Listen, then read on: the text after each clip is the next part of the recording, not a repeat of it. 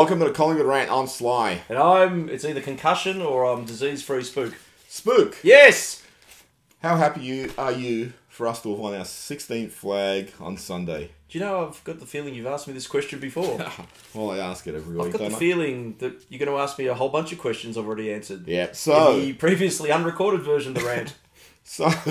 Meanwhile... the 16th flag against the might of North Melbourne. The 16th flag, you say? Yes. According to the supporters, that's what's happening. Our supporters? Yeah. They're not going off too early, are they? It's not like... Maybe a little bit. It's not like they have history of doing this, do they? No, not at all. No. So we played North. Are we in September yet? Almost. Oh. Played North 4-3 to 0-3 in the first quarter. 7-5 to 2-8 by half time. So game's effectively over. I mean, I know games can turn around really quickly, but it is North Melbourne. Third quarter, we kicked 6 goals free. They kicked 2-1. We got up to about a 52-point lead, I believe. And then just sort of went to sleep a little bit. Yes. And... well, thanks for watching. How do you feel about, like, we dominate the game, dominate North, probably could get a percentage boost and win by 25 goals, and we've sort of gone, let's play a little bit of tempo. Well, there's almost two things with this. And one's a little bit annoying to say, but I don't think McFly goes out there with the intent of destroying sides. I think there's a whole lot of things that we try and tick off that we want to achieve in a game, and they're more important than the end score, especially at this point in the season, and maybe you can explain it to our watchers. 4 points is probably what you're after at this time of the year. Margins probably aren't really factoring in. Look, it comes as a useful boost at the end of the season if you've got a hefty percentage at times, but at the moment we're sitting 3 games clear of the end of the 4. You're in a very good, stable position. I don't think at this stage you're going to go out and destroy sides, even though I would love it. I think we probably should have stitched Carlton up because that's just who they are. I think everyone expected us to belt North out of the park, and it's a little bit of I guess the relief injustice to North to a certain extent. Yeah, I guess the relief is it wasn't a close game like last year, so they... No, but I think we were contemplating. I think we were content just to keep them at arm's reach as well. McFly mentioned in his presser, and I feel like I've mentioned this already once before, that we shifted a few magnets into different positions this week. So clearly there was a little bit of trialling going on. You had McCreary on the ball there for a while. You had Bobby Hill pushed up and along the wing. Yeah, how did you know I was going to say that? This is like Groundhog Day. Again. Yeah. I think you were afforded the opportunity to experiment a little bit, which at this time of year against that sort of opposition, it's not a bad luxury to have. It's obviously, the easy thing I think would be to say stick to your predictable structure and just go out and smash a side. But if you're going to win and you're happy with the 4, at least you could dick around a bit and try some stuff that's a little bit different. Also, McRae, coming out of that Brisbane dynasty 01, 02, 03, off the top of my head, I don't think they ever finished first in that period. For them, it was just like, we just need to get top 4. Preferably we'll get a home game, but if we don't, we'll win and then, do the rest. And even in 203, they lost the first final to us, and then they got sent to Port Adelaide or whatever the fuck it was. And they ended up winning. So for him, it was just like, put us in contention. Or for Matthews, it was like, just get us in contention, and then we'll do the rest on the day. So I can see like what you're saying, McRae. It's not about smashing teams. It's just about banking the 4 points. Side bottom 300th, went off with a knee injury, really disappointing. He lasted 12 minutes or something, I think. Yeah. It was amazing. Yeah, look, innocuous tackle. I think his leg was obviously twisted in the wrong way, and the medial ligament was either torn I do wonder with stuff like that, whether it's not just what happened on the day, but it's sort of an accumulative thing where just over time it's like, well, it's going to go at some point. Do you know I feel a little bit responsible for this? Because what, you? Well, before the game, the club put up the footage of him leaving his house, and the neighbours all got round and made a banner for his car to drive through and all that sort of thing. And he's got out at some point and gone and talked to them. He's given them hugs and shaking his hands. It had been raining, I think, and it was looking a bit wet. I remember thinking, wouldn't it be a shame if he slipped in the gutter on his on the way to... but then again, he didn't need to, because things happened. De Goey played a beast of a game. He did, didn't he? He'd probably have to be, up there in the top 5 players in the league right definitely. now. The thing I love about De Goey at the moment is he's just really flying under the radar in terms of the notice that he's getting. The media have just lived the Dacos thing for pretty much the whole season, and he's been quietly achieving. Well, De Goey was doing it last year. Yeah, De Goey was doing it last year until the Barley thing. I mean, he was playing really well. And then it took him a little while to get back into the swing of things after that. But, we've talked about this previously, that when he plays as a forward, you notice him because he's doing a lot more spectacular things. As a mid, he's just doing the bread and butter things over and over and over. So he's not standing out as much, particularly when you got, like, Nick Dacos there taking some focus away from him. Yeah, and it's interesting. McFly made mention that he'd been playing that hybrid sort of midfield role, so a bit of time up forward, bit of time in the guts, and clearly he's built the tank up to the place now where he needs to be, and he can stay in there, and he's certainly reaping the rewards. Yep. Drift forward, kicks a goal every now and then. Nick Dacos, a little bit quieter lately, even though he's getting the numbers on the board. Doesn't seem as consistently damaging. He's still consistently good, though. Yeah, I mean, I don't know if my expectations are just way too high, but it feels like, I think it was the Adelaide game, I saw him on the bench, he was getting a lot of work on the calf, so I don't know if that's impacted him anyway. Like, he's obviously still getting numbers, he's still doing some really nice stuff, but he doesn't seem as consistently incisive as he was previously. He's probably getting a lot more notice since Adelaide tagged him with Syl from The Sopranos. No, sorry, it's Ben Keys. Sorry, same hairstyle, got confused.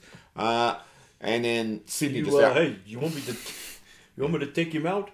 That's really bad. That's a really bad one. Yeah, Sydney. Can we cut that out? No, that's staying. We're not redoing anything. Give me 4 more months. Sydney outright just fucking, what they did was disgraceful. Monstered him. Yeah, well, illegally monstered him with big hairy paws. Yeah. So, and I think he still had like a 40 possession game in there, but against GWS, but it wasn't like a really sort of, he's had 40 possession games where he's kicked goals and that you just think this kid's killed him.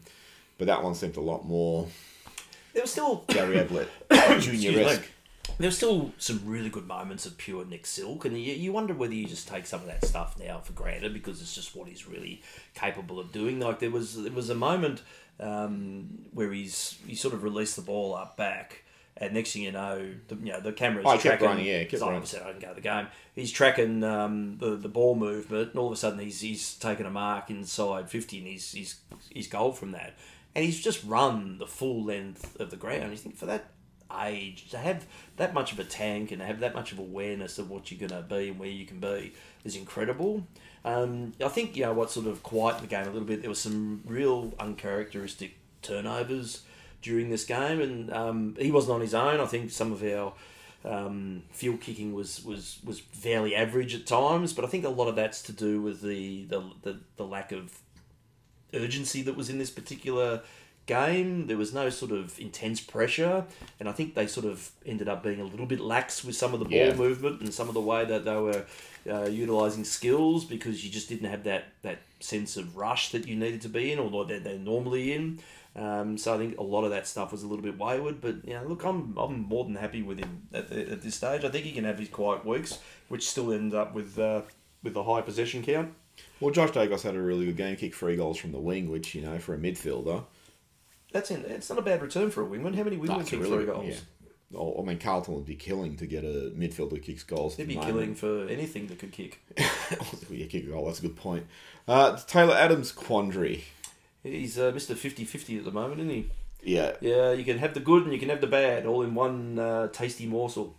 Look, some of the stuff he did was sublime. When he drops his head and sort of obviously kicks with intent, he's looking beautiful, but geez, some of his clangers and turnovers are horrible. Yeah, I mean, I think technically his kicking seems okay, but I think he tends to overestimate his ability at times. It's like he's going to go for a kick. Overestimate their chances. Yeah, there you go. But he'll go for passes where I think, look, let Nick Dacos go for that pass. You go for the sort of simpler the pinpoint precision ones where you're picking out one bloke in a sea of 4. And there's sometimes he goes to things where I think you don't have that distance on your kicking. Why would you go for that? But, the other stuff he does is really good. He's fanatical at the ball. He's very defensively minded. He does actually kick a goal here and there.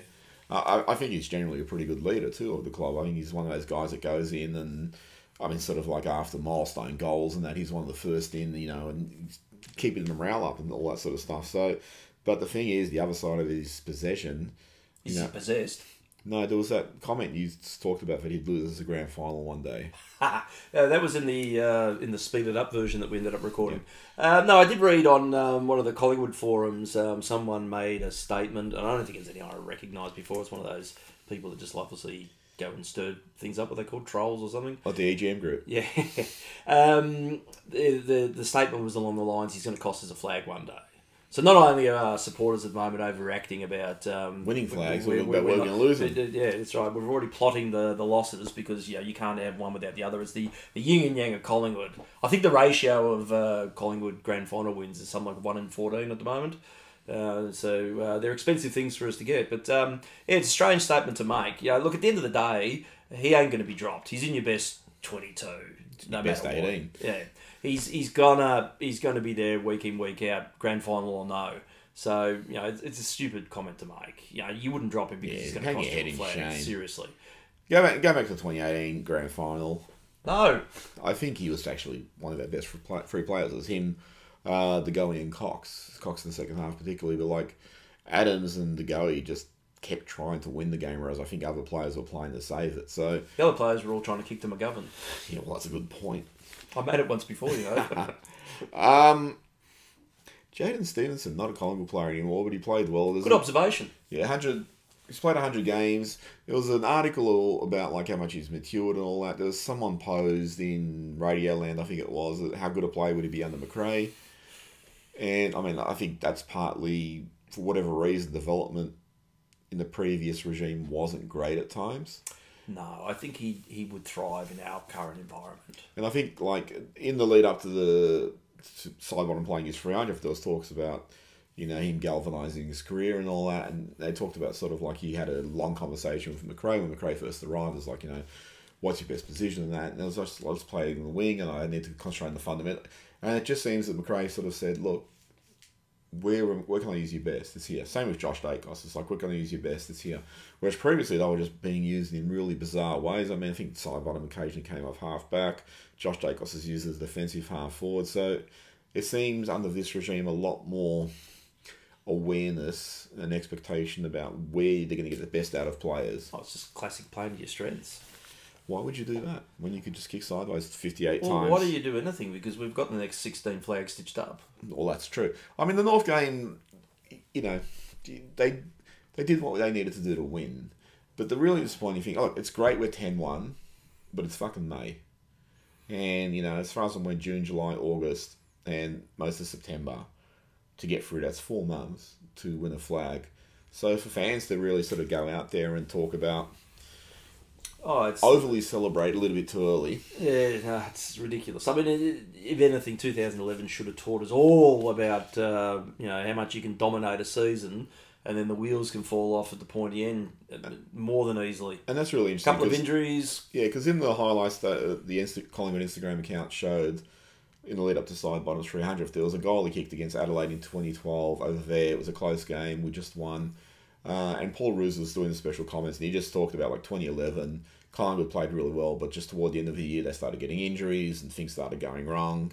And it just fell away from him really suddenly. So that just shows, as you said, you dominate the competition for 4.5 months, but it's that last 4 to 6 weeks, which is going to be pivotal. So right now, I wouldn't even say we're flying. Part of it, I think, it's not a great competition at the moment. No, it's very even. And I wouldn't say we're flying either. I think we're just winning. And winning's good. I'll take winning every day of the week. But, McFly's come out and said, too, the same thing, that every week is essentially a learning opportunity. They want to keep learning. They want to keep improving. I think that's the attitude that they're validly taking internally. I don't think they're all sitting around going, well, fuck, all we're going to do is just go out there and we'll win next couple of months. Don't even think about it. Don't bother training. It's all a fait accompli that we're going to win the flag this year. Let's just put the feet up and enjoy the ride. I think for supporters, you've got to temper your expectations a little bit. Hype the fuck out of it when you're in grand final week, and hopefully they actually pull one off. But up until then, fucking history is going to tell you that we don't succeed a lot. And having that sort of overestimation at this stage of the season, I find it a bit bewildering. Yeah, I mean, it's not like we're coming off back-to-back flags or anything. And look, the one thing I'll say I really like about McRae is there seems to be a lot of breaking of hoodoos. So the typical Collingwood hoodoos of, going into this week, you still hear from the occasional fan, this is one we'd usually drop. We could go 2 games clear of Port or whoever the case is, second at that stage. This is one we'd usually drop, and we didn't. Go back to last year, the last round against Carlton. If we won, we got a top 4 spot. If we lost, we'd probably drop down to 6, and Carlton would stay in the 8, and we'd probably play them again. And that was the final round. That was the final round, yeah. And I don't think it's going to be all that different this year. No, but in terms of we won and we knocked them out.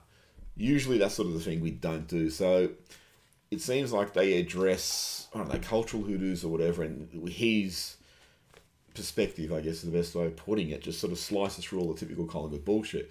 So hopefully he can remain focused, but this stuff coming from the outside actually does worry me if it's going to infiltrate the inside and these guys are going to get a little bit complacent. When I say a little bit, it doesn't need to be much to drop away. You look at someone like Geelong, they've dropped off only a little bit, and they've been grossly exposed now. So a lot of injuries. I mean, that's exactly the point you're trying to make as well. Yeah. Yeah, you lose someone of the ilk of Moore this year, you're in struggle town, I think, by about 25%. That's a massive hole to cover. You want everyone... And the thing is, I don't think it's a case with a lot of flag wins that you do it by luck or anything like that. It's the luck component is that you get through a season fairly unscathed with your injuries. 2010 was a classic example. I mean, there's 2 things. Is we pretty much carried the full list of top performers into that grand final. I think the only doubtful one was the Ball knee injury going in. Oh, Ball, yeah. You weren't sure about whether he was going to had a pull hamstring. Yeah. He sort of limped off with a hamstring against Geelong, but it turned out to be cramp. But that, which was... And then that was the only question. The only other one was Presti with a groin, but they had a replacement for him in Nathan Brown. No, that's right.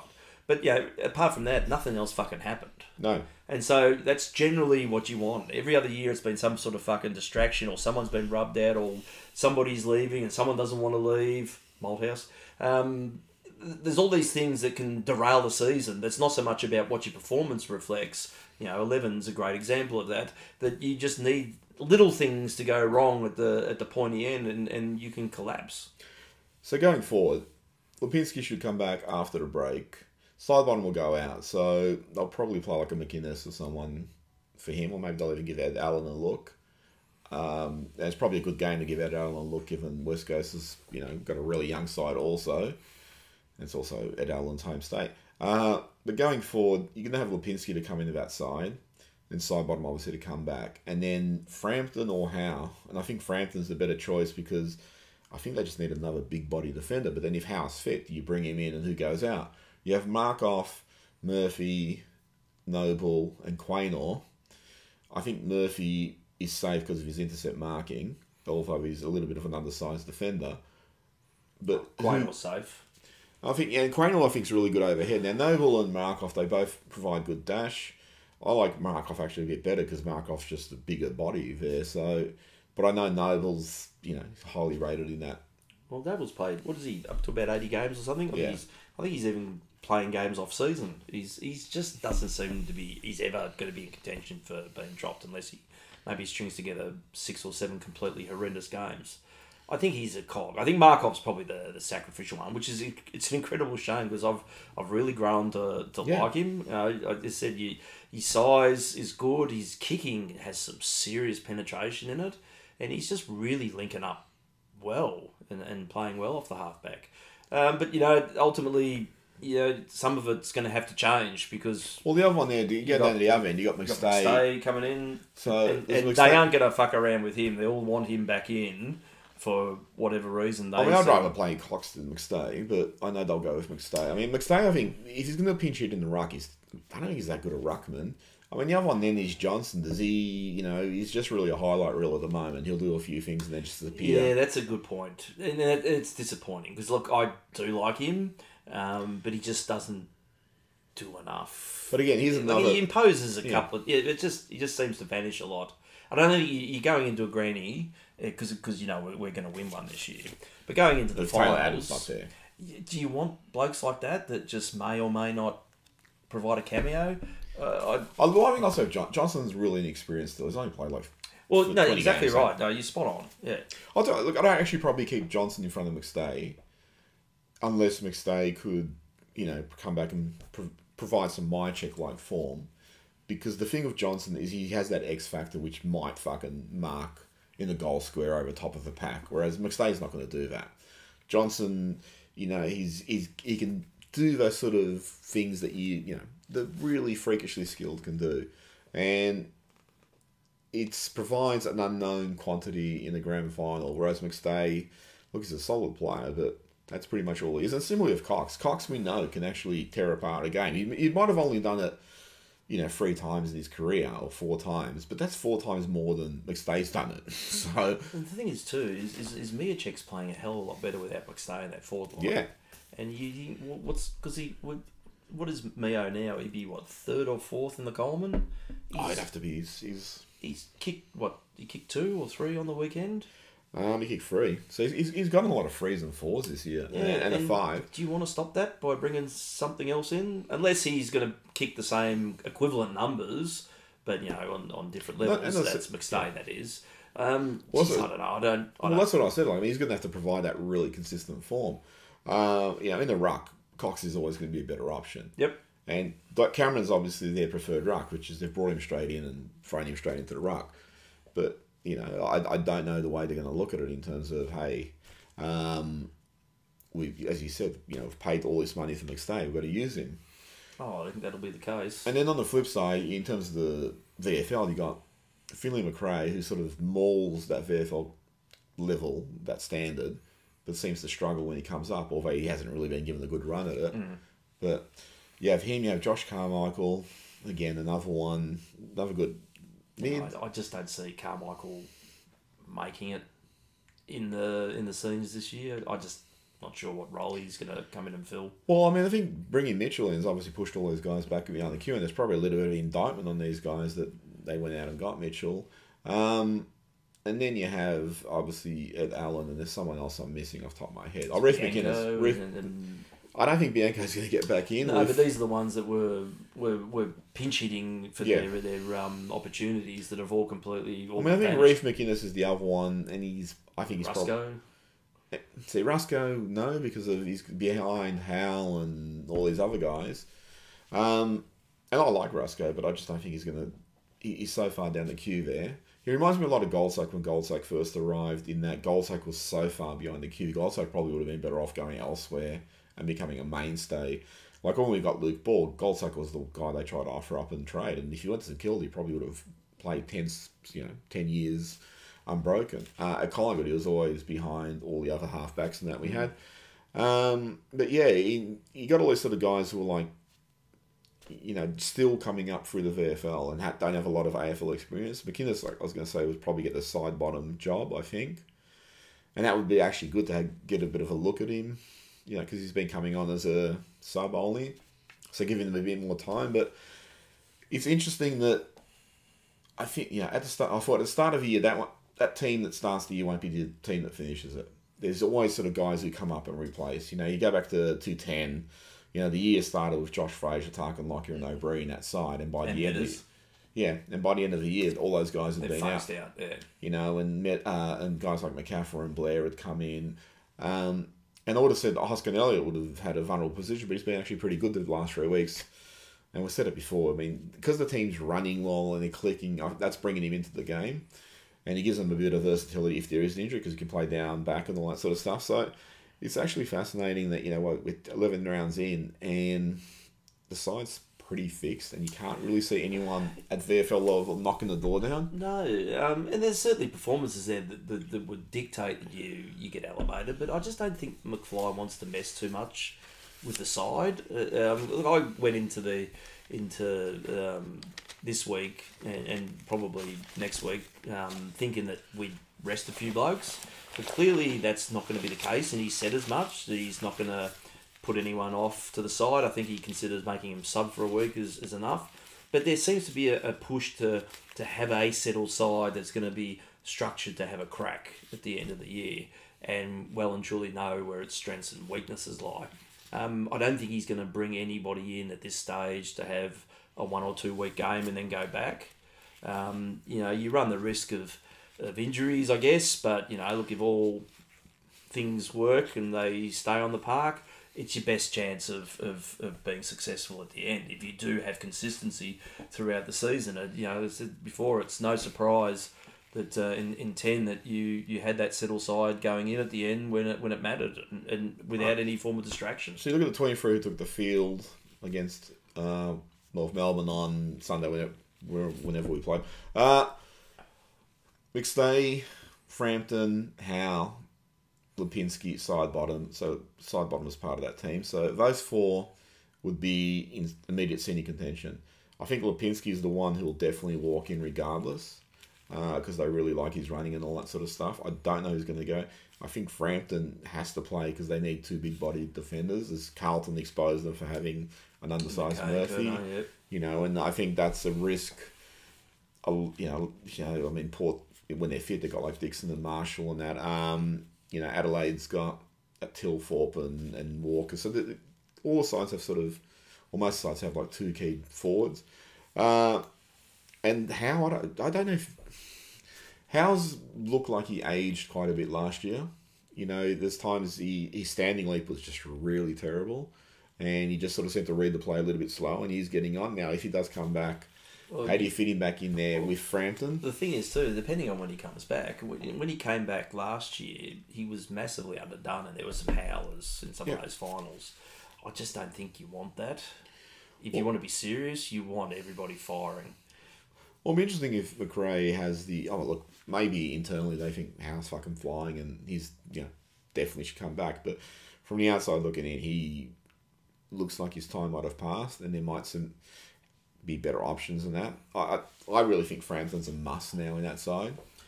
Look, and sometimes you've just got to make those hard decisions. Like what you mentioned before with that group of players in 10, the Lockiers and then whatnot, that you've been faithful servants and you've done everything asked of you, but there are just better options now. Exactly right. And anyone who comes in at this point now to replace anyone who's really performing well, either going to have to meet that level or exceed it. Otherwise, you've made a mistake. Yep. Got West Coast, the might of West Coast. They got I heard 25 players to choose from. Is that all? Yeah. Then do any of them play for West Coast? They're talking about Adam Simpson taking an extended break to get away from the mess that's the season. It's only halfway through the year. Essendon only beat him by 10 goals, but it's still 10 goals. So you'd think we'd win this one relatively easy. Like we're going to roll North relatively easy.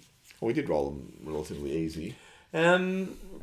So we're going over there. I believe they're bringing back some aging superstars. Josh Kennedy coming back. Jakovic is coming back. Glenn Denning. Yep. Gollum's coming back. Phil Matera. Have we done all this before? I can't remember. Yeah. So what's your tip? West Coast by 10 goals. So home ground advantage. Also Collingwood by 76 points. Do you think we'll do a little bit of experimenting this week? Or you just go over there and aim for the 4 points and just come home? No, I think he'll want to bank the 4 points, but if he's confident that he's banked it, he might toss a few players. I don't mind watching Will Kelly for a couple of weeks run around defence.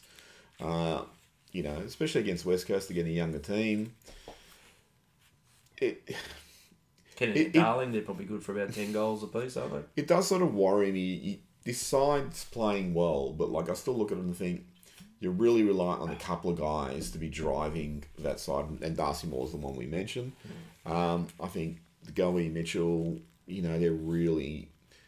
It's not just they're integral to sort of their own return. I think their presence then helps a lot of other players. Like Moore, you take him out of there, then guys like Murphy now who are doing the chop out, suddenly they've got to move up the ranks and be the key defender and shit like that. So I've always believed, you have your core players, and then the guys around them can be role players, but as long as that core's working, they all get appreciated. Yeah. And you take that core out, and then either they're exposed or they stand up. But I think you see with a lot of flag sides, if you look at, I don't watch a lot of other games, but if you look at someone like Geelong, I bet if you look at the players who look like world beaters last year, there's a handful of them who just look like really average players now that they're struggling. Yeah. Anyway, any final thoughts? No, just go out there and win. Thanks, Woods, and bring home the 4 points. Yeah. And win the flag if it's not too much trouble. Yeah. And then we'll see you next week. Later. Catch. I've got deja vu.